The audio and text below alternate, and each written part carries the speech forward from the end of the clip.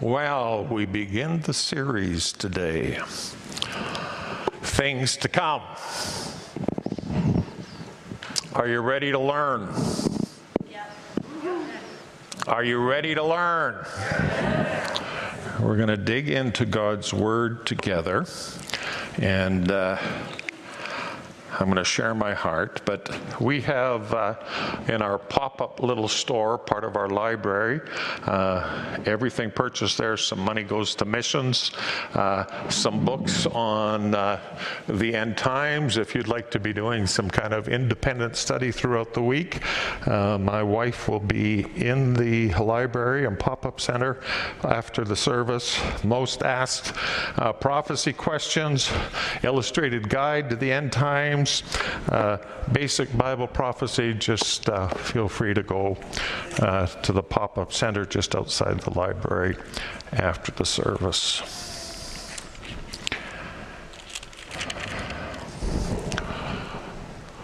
I asked, are you ready to learn? And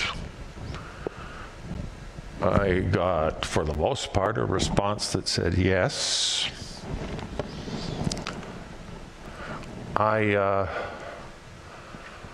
I hope you really are ready to learn. This series, as much as I strongly feel I'm supposed to be teaching it,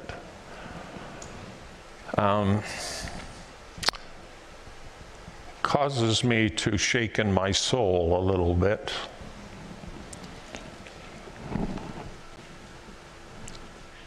Because so many people have so many opinions about so many things.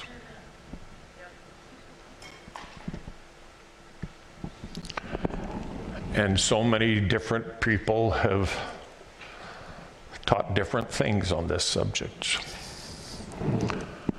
And I have spent so much time before the Lord. In December, I have reread Matthew 24, I don't know how many times. But in reading it, I've been praying a very simple prayer. Oh God, oh God, oh God, help me to preach your word and not the doctrines of men. Help me to preach your word and not the doctrines of man. Wisdom really puts us in a place where God can give us a chiropractic adjustment to our opinions.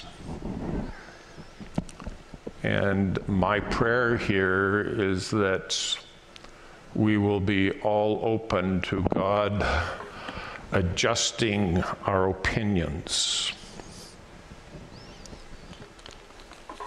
to line up with God's word. And pray for me, but I've been praying it. Oh Lord, help me just to be absolutely true to what I see your word saying to us. I grew up in a preacher's home in southeast Calgary. Our next door neighbors had 3 kids. The first one was Carol. Carol had to be 12 years older than me. I really knew nothing about her other than she was a lot older than me and she didn't pay a whole lot of attention to me. I understand that now. And then they had 2 kids who were close to my age, Craig and Laurie. As neighborhood kids, we would often meet on their front yard and we would play tag. Tag's a fast-paced game. Tag's a great game because you can actually check out of it for about 10 minutes and come back and play it again. Tag is and was a great game. You've all played it. Except when you're it. When you're it's not so much fun. Not so much fun.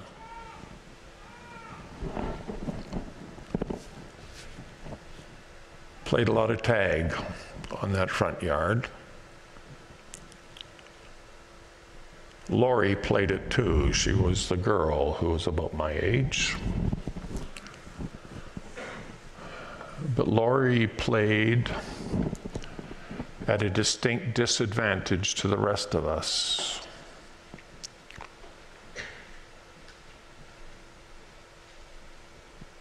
Lori was born with defective eyes and spent the rest of her life as a result of that with glass eyes. She couldn't see. She couldn't see at all. She played with us. She was a goer. She wanted to be doing what the rest of us was doing, but when she played tag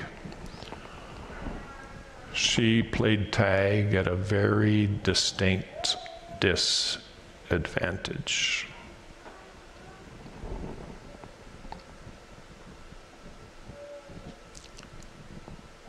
We're going to be at a very distinct disadvantage in this series, Things to Come, if we're not going to let God open our eyes to see clearly.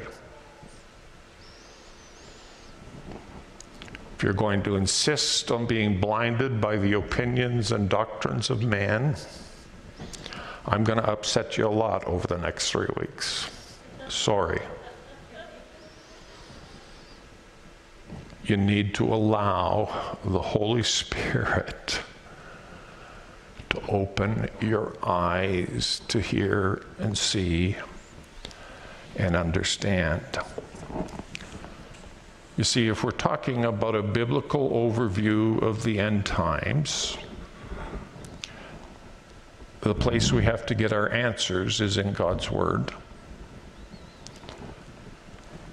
And so this morning, we're going to start in Matthew 24. But before we do that and open your Bibles or find it on your electronic copy, let's just pray. Holy Spirit, would you come and just purify our hearts to a place where we are willing to humbly bow before your word and hear what your Spirit would want to say to us. Give us eyes to see, Lord. In Jesus' name, amen.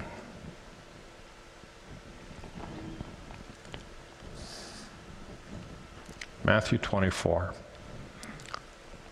Verses 1 and 2. Jesus left the temple and was going away when his disciples came to point out to him the buildings of the temple. But he answered them, "You see all these, do you not? Truly I say to you that there will not be left here one stone upon another that will not be thrown down." The disciples are all impressed with the wonderful temple structure. Jesus says, yeah, okay, it's neat, but there won't be one stone left upon another that will not be thrown down. I talked about this 3 or 4 Sundays, 3 or 4 weekends ago. Donna and I have had the privilege of being in Israel 3 times.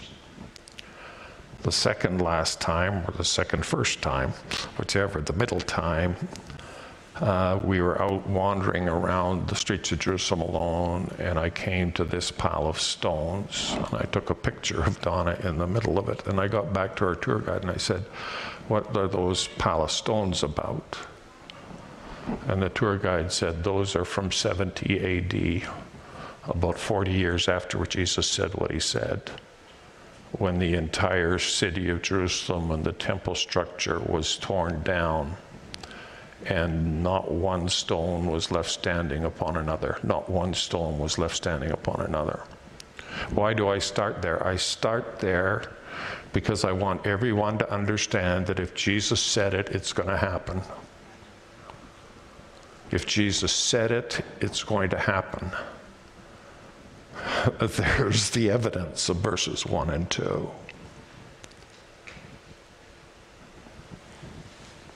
So Jesus goes across the street, and verse number 3, he sits down on the Mount of Olives, and the disciples came to him privately, saying, "Tell us then, when will these things be, and what will be the sign of your coming and of the end of the age?" Notice Christ's response isn't, "What? Who told you that nonsense? There's going to be no end to the age. Things are just going to go on and on and on and on and on and on as they've always been." Jesus does not respond that way. When the disciples say, "What is going to be the sign of the close of the age, of the end of the age?" Jesus acknowledges that there is going to be an end to the age. So to understand the phrase last days, end times, you have to understand that when the New Testament is talking about the end times, so the New Testament is Matthew, Mark, through to the end of the book, Revelation, last third of the book, when the New Testament is talking about end times, it's really talking about the period of time that started in Acts chapter 2. When the church was born, biblically, that is the end times. When the church is born, biblically, that is the last days. Acts 2, verses 16, 17, and 18. Peter has talked about the outpouring of the Holy Spirit, and he says, "This is what was uttered through the prophet Joel. In the last days it shall be, I'll pour out my Spirit in all flesh." So in the last days, this is that. This is what I'm talking about. We're now in the last days. Peter introduces the reality that when the church was born, that Sunday when 3,000 people, or that day when 3,000 people were baptized in water, that was the beginning of what the Bible calls the last days.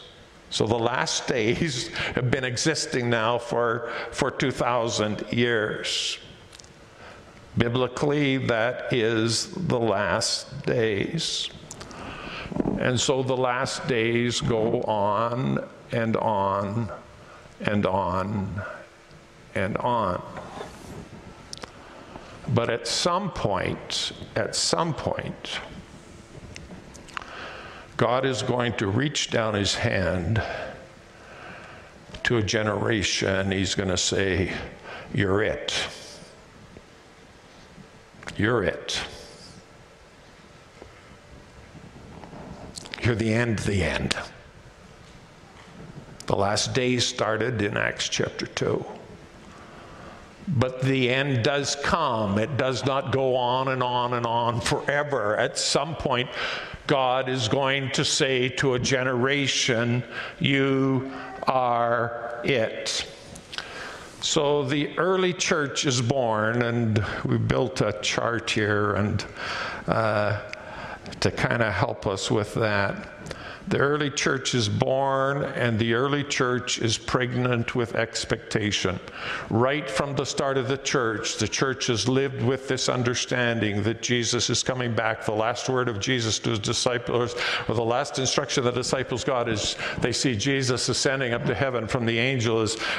Jesus is coming back in a similar manner. You've just seen him leave. They've lived in this expectation that Jesus is coming back. The church, from the day it started, has been pregnant with expectation that Jesus is returning. And you won't understand the New Testament if you don't understand that. There's this understanding, there's this expectation, there's this longing for the return of Christ. So they said in verse number 3, we've already read it, "What will be the sign of the end of the age, the close of the age?" And Jesus answers them, verses 4 in 5 and 6, and he says, see that no one leads you astray. See that no one leads you astray, for many will come in my name, saying, I am the Christ, and they will lead many astray, and you will hear of wars and rumors of wars. See that you are not alarmed, for this must take place, but the end is not yet. So there's going to be some stuff happening, but the end is not yet. I like the phrase in here, see that you are not alarmed. God doesn't share these things with us to scare us. God shares these things with us to prepare us. God does not share these things with us to scare us. God shares these things with us to prepare us. Friends, we're not to be alarmed. We are not to be allowing a spirit of fear to come into our hearts and take over our lives. God's not saying this to scare us. He's saying this to us to prepare us. See that you not be alarmed. But the end is not yet. Next slide, please. So the church is pregnant with expectation, and during this period, we see lots of deception. There's wars, and there's rumors of wars. Wars and rumors of wars. But the end is not yet. Verse number 7, for the nation will rise against nation and kingdom against kingdom. There'll be famines and earthquakes in various places. All these are but the beginning of the birth pains. So we see time words in here. End of age, not the end yet. And now we've got this word beginning. So these are all about time. End of age, not the end, the beginning of birth pains. So the church is pregnant with this expectation of the Lord's return. And then we get into this period called the beginning of birth pains. Now, many of us here have walked through the birth of children. All of us understand the process. Before you have a child, you have a pregnancy. And before you have something come to birth, there are birth pains. So we've got this period during the end times that there's deception and rumors of wars. And then it seems to get more intense, this period called the beginning of sorrows. And what does that look like? Well, there are wars. World War I was one of the deadliest conflicts in history, with the number of casualties far surpassing that of previous conflicts. Military and civilian casualties vary depending on the source, but about 20 million people died in the First World War. About 21 million people were wounded. There will be wars in this period of the beginning of pains. World War II was the largest and bloodiest war in history. Number of military and civilian deaths and casualties vary from about 55 million to as high as 85 million. There will be wars. And there'll be earthquakes. Earthquakes have been on the increase for the last 6 centuries. Notice the 20th century, and these are earthquakes, only the earthquakes that killed more than 7,000 people. The little ones they're not counting here. Earthquakes that killed more than 7,000 people, 1,200 and some in the 20th century, if my memory serves me right. 1.3 million people died from earthquakes in the 1900s, the 20th century. And the 21st century, there have already been 800,000 deaths from earthquakes. And we're just, to remind you, in 2022, that graph, if that continues at that pace and the Lord doesn't come back, that graph will be be 4 or 5 times as big as the one for the 20th century. There'll be wars. There will be earthquakes. There will be famines and war, and famines and deception will abound too. Next slide. So in this period of the beginning of birth pains, that's what's going to be marked. It's going to mark deception, earthquakes, famines, and wars. Acts chapter 24, verse 9. Then, so now we've got another timeline word. We've got another word about time. Then they will deliver you up to tribulation and put you to death, and you'll be hated by all nations for my name's sake. So then, these are all timeline words, friends.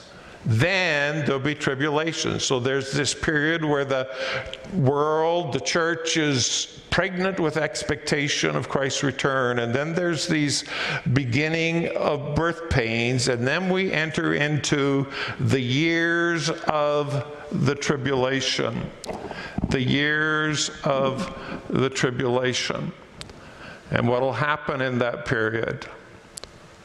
Then they will deliver you up to tribulation and put you to death, and you'll be hated by all nations for my name's sake. And then many will fall away and betray one another and hate one another, and many false prophets will arise and lead many astray, because lawlessness will be increased. The love of many will grow cold, but the one who endures to the end will be saved. So what comes after the birth pains? Then the tribulation. Now, notice that the intensity of difficulties, the intensity of tribulation, the intensity of trials, the intensity of discomfort, the intensity of earthquakes, the intensity of wars, everything is increasing. The intensity of it is increasing. In this period of the tribulation, believers will be hated. Believers will be hated. You'll be hated by all nations for my name's sake. Why are you hated? Because of Jesus. I thought we weren't going to be here. Well, whatever. Just let the word speak to you. Let the word speak to you. Believers will be hated. Believers will fall away from their faith. People will betray and hate one another. Increase in false prophets and deception. Lawlessness increases. Let's stop there just for a second. Lawlessness increases. I always thought that meant nobody was paying attention to the police anymore. Then I read it in a Jewish Bible, and you know what it said? People are ignoring the Torah. People don't care what the Word says anymore. People don't care what the Word says anymore. Lawlessness will increase. Lawlessness will abound. Love of many grows cold. And there's some light in all of this too. The gospel gets preached to the end of the world. So we get into this increasingly difficult time. And then in the middle of the tribulation, there's this thing called the abomination of desolation. When you see, so this is another timeline word, verse 15, Matthew 24, when you see the abomination of desolation spoken of by the prophet Daniel standing in the holy place, let the reader understand. So you're going to see something. What are you going to see? Well, he's saying, refer here to Daniel. Figure out what Daniel says. Daniel chapter 9, verse 27 says that this abomination is to take place in the middle of a 7-year period known as the tribulation. And in the middle of the week, he will put up somebody, the Antichrist, will put a stop to sacrifice and grain offering, and on the wing of abominations will come one who makes desolate. There's going to be this abomination of desolation, and it's going to take place in the middle of the tribulation. Now, friends, these are all timeline words. And so I think I'm going to end there, but I want us to get off the chart and find the slide that, we're going to go back maybe one that says, forget the fancy chart. Forget the fancy chart. This is what's happening in Matthew chapter 24. If you're reading it just like you've never read it before, the end is not yet, the beginning of, then, when you see, then there will be, immediately after, then. There's a very clear timeline in Matthew chapter 24. Friends, I've been crying out to God, Lord, help me here. Because it's easier for me to teach what the theology book says than what the Word says. But, friends, this is the timeline that is crystal clear in Matthew chapter 24. Jesus is talking clearly, and just like the stones got piled up, if he said this in the rest of the chapter, this is going to happen too. The end is not yet, the beginning of, then when you see, then there'll be immediately after them. So we get into this period of the tribulation. You're going to have to come back next weekend to hear about the tribulation. I'm running out of time. But we're going to talk about and unwrap the last half of the tribulation, talk about more the first half of the tribulation. We're going to talk about the economy during the tribulation. But, and now the slide you had come up for me. The more important question than what we've talked about today so far is what's going to happen in the end times. More important question than that is what should we be doing about it? The more important question is, what should we be doing about it?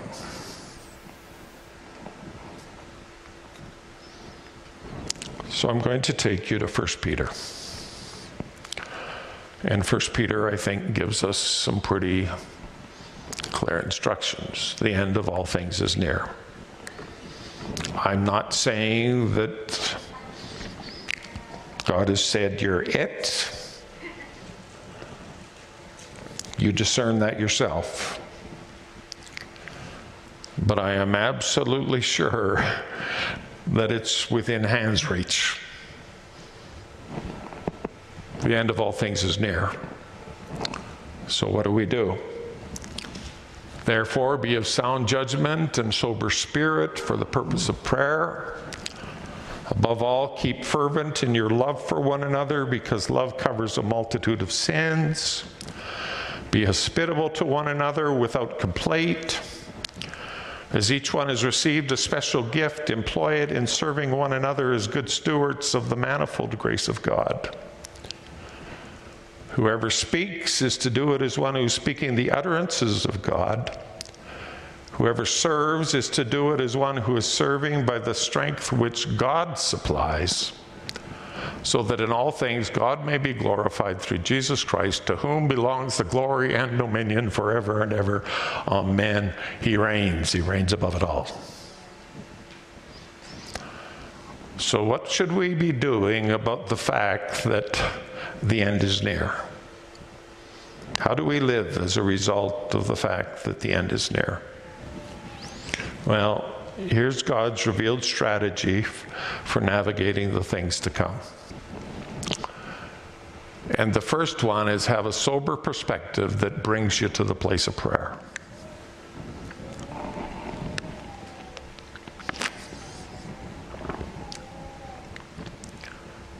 Have a sober perspective that brings you to the place of prayer. Friends.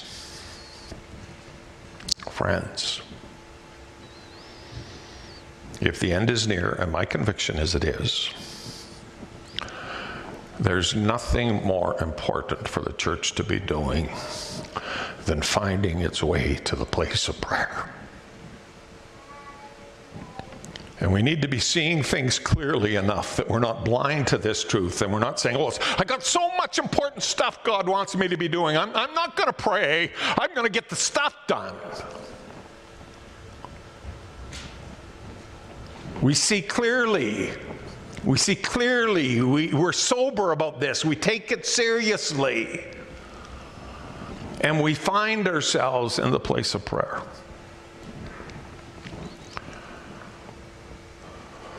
Christmas Day.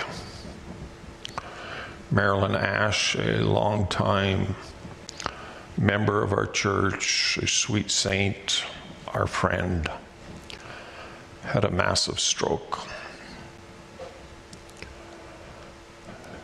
And on Wednesday past, she went to be with Jesus. Marilyn's funeral is in this sanctuary at 10:30 this Wednesday morning. I encourage you to be here and to support the family.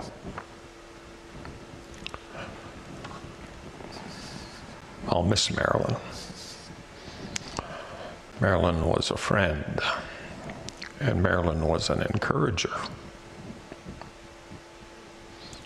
And Marilyn, until the last 3 or 4 years, if we opened the door for a prayer meeting, she was here because she understood this truth.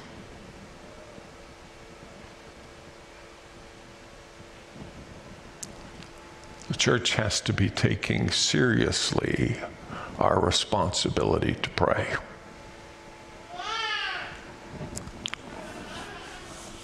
We have to give ourselves to prayer. And so as your spiritual leader, I'm calling us to pray and fast January 10th to 16th. We've got to see things clearly here, friends. We've got to see things clearly. Daily in-person prayer, Monday to Saturday, here at 9:45 a.m. Evening Zoom prayer meetings, every day but Thursday night that week, Wednesday to Friday. Get your phones out, take the picture so you can join us on Zoom. You'll need that meeting ID and that passcode. I'd love that Zoom screen to be filled with 100+ people praying and crying out to God.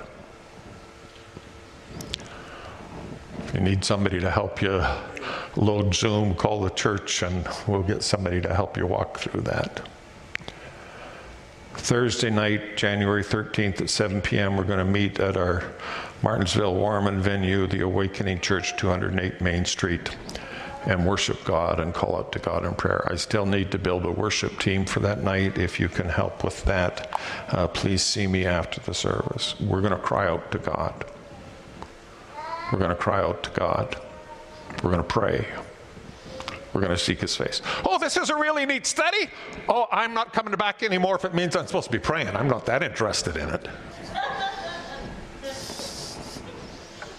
We love studying things, don't we?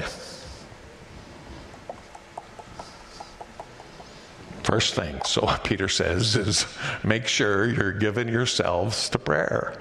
Bent knees are always the best way to stand up. Love each other fervently. Love each other fervently. I'll probably talk about this a little bit more in this series, but if COVID has been anything, I think it's revealed in our hearts that we're not really good at handling things that aren't going well.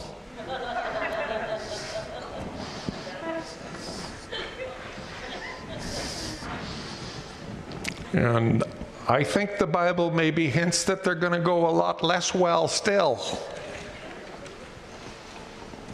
And friends, as they start going less well, we got to make sure we're loving one another. And we're not letting little differences of opinion divide us and push us apart. We're going to need each other like we've never needed each other before. Going to love each other fervently. And number 3, practice hospitality. And that comes back to what I just said. We're going to need each other, friends. My wife, I won't let her up here to affirm this, but my wife would tell you that if we got problems in our house, the only way I know how to fix them is to get Google plumber, Google electrician, Google carpenter. Now, I got a phone down there. Wave it so everybody knows I got a phone there, sunshine. I got a phone.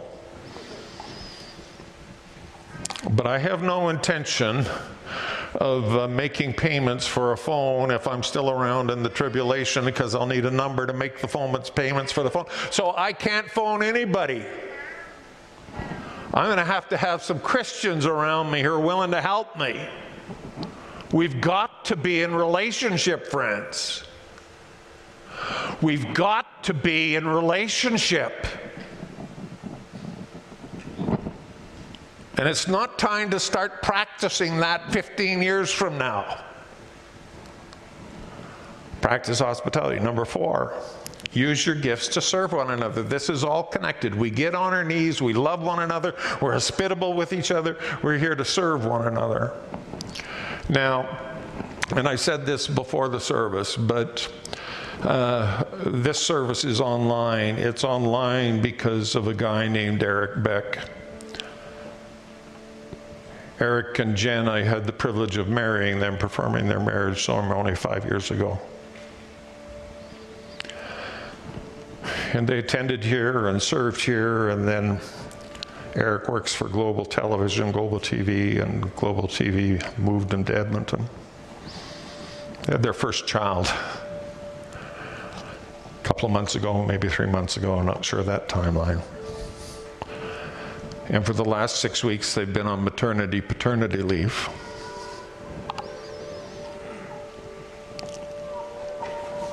And he comes to our church during paternity leave, and we have been really short in terms of capacity to keep our online stuff going. Eric's first Sunday here, he walks in and says, "You need any help over the next 6 weeks? I'll make it happen." I'll make it happen. He's making online service happen today. Yeah.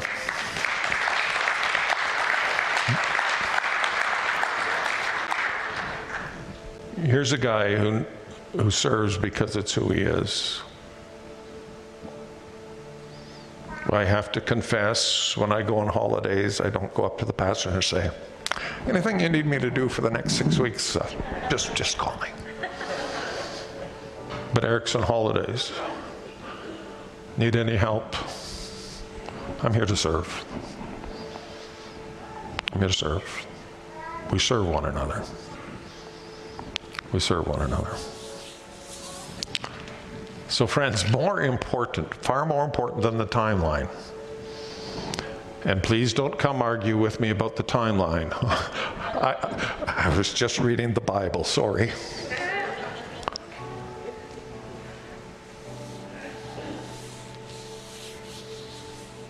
Far more important than the timeline is, are we doing what we should be doing in light of the timeline, in light of what God's Word says?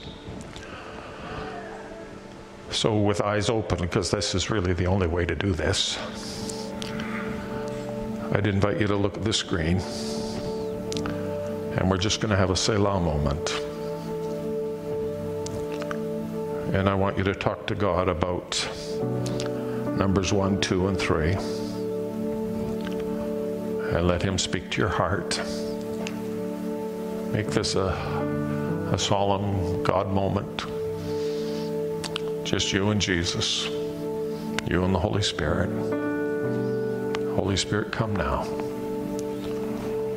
Holy Spirit, come now and speak to us, I pray. In Jesus' name.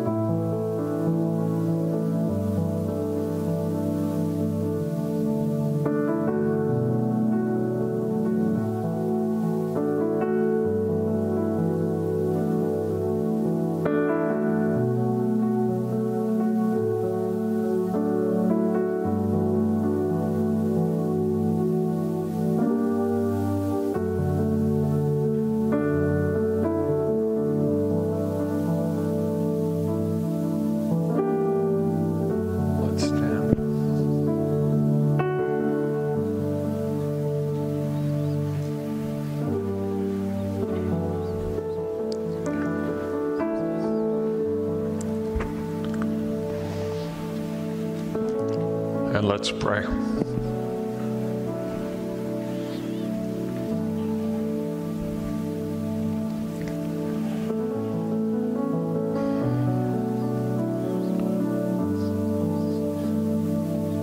Father, we're humbled before you now.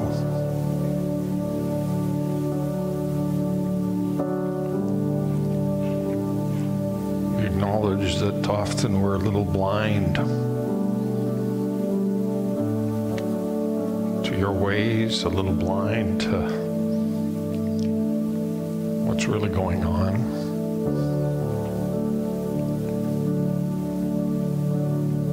Lord, we understand that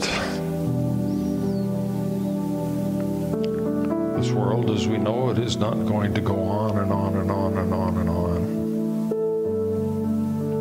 There is an end when everything will change, and there's a whole lot more to the story yet, but I pray, Lord, that we would not be blind to that reality.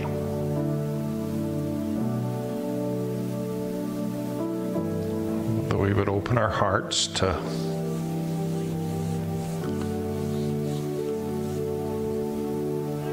whatever you want to be doing in our lives, in our church.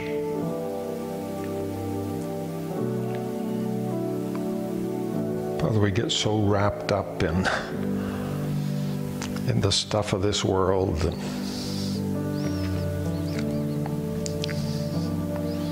Bigger checks and longer holidays and nicer boats and we find it so easy to not think soberly, to think seriously about what you're doing. Father, we don't want to set dates or anything like that here. But we want to be spiritually sober people. We want to be spiritually alert. And so we just say, yes, Holy Spirit, to whatever you want us to know and learn. Over the next couple of weeks, speak by your Spirit. And Lord, do some chiropractic treatment in our spirits and align us up with your plans and your purposes and your word. We just invite you to do that, Spirit of God. We just invite you to do it. Come and help us. In Jesus' beautiful name we pray. Amen.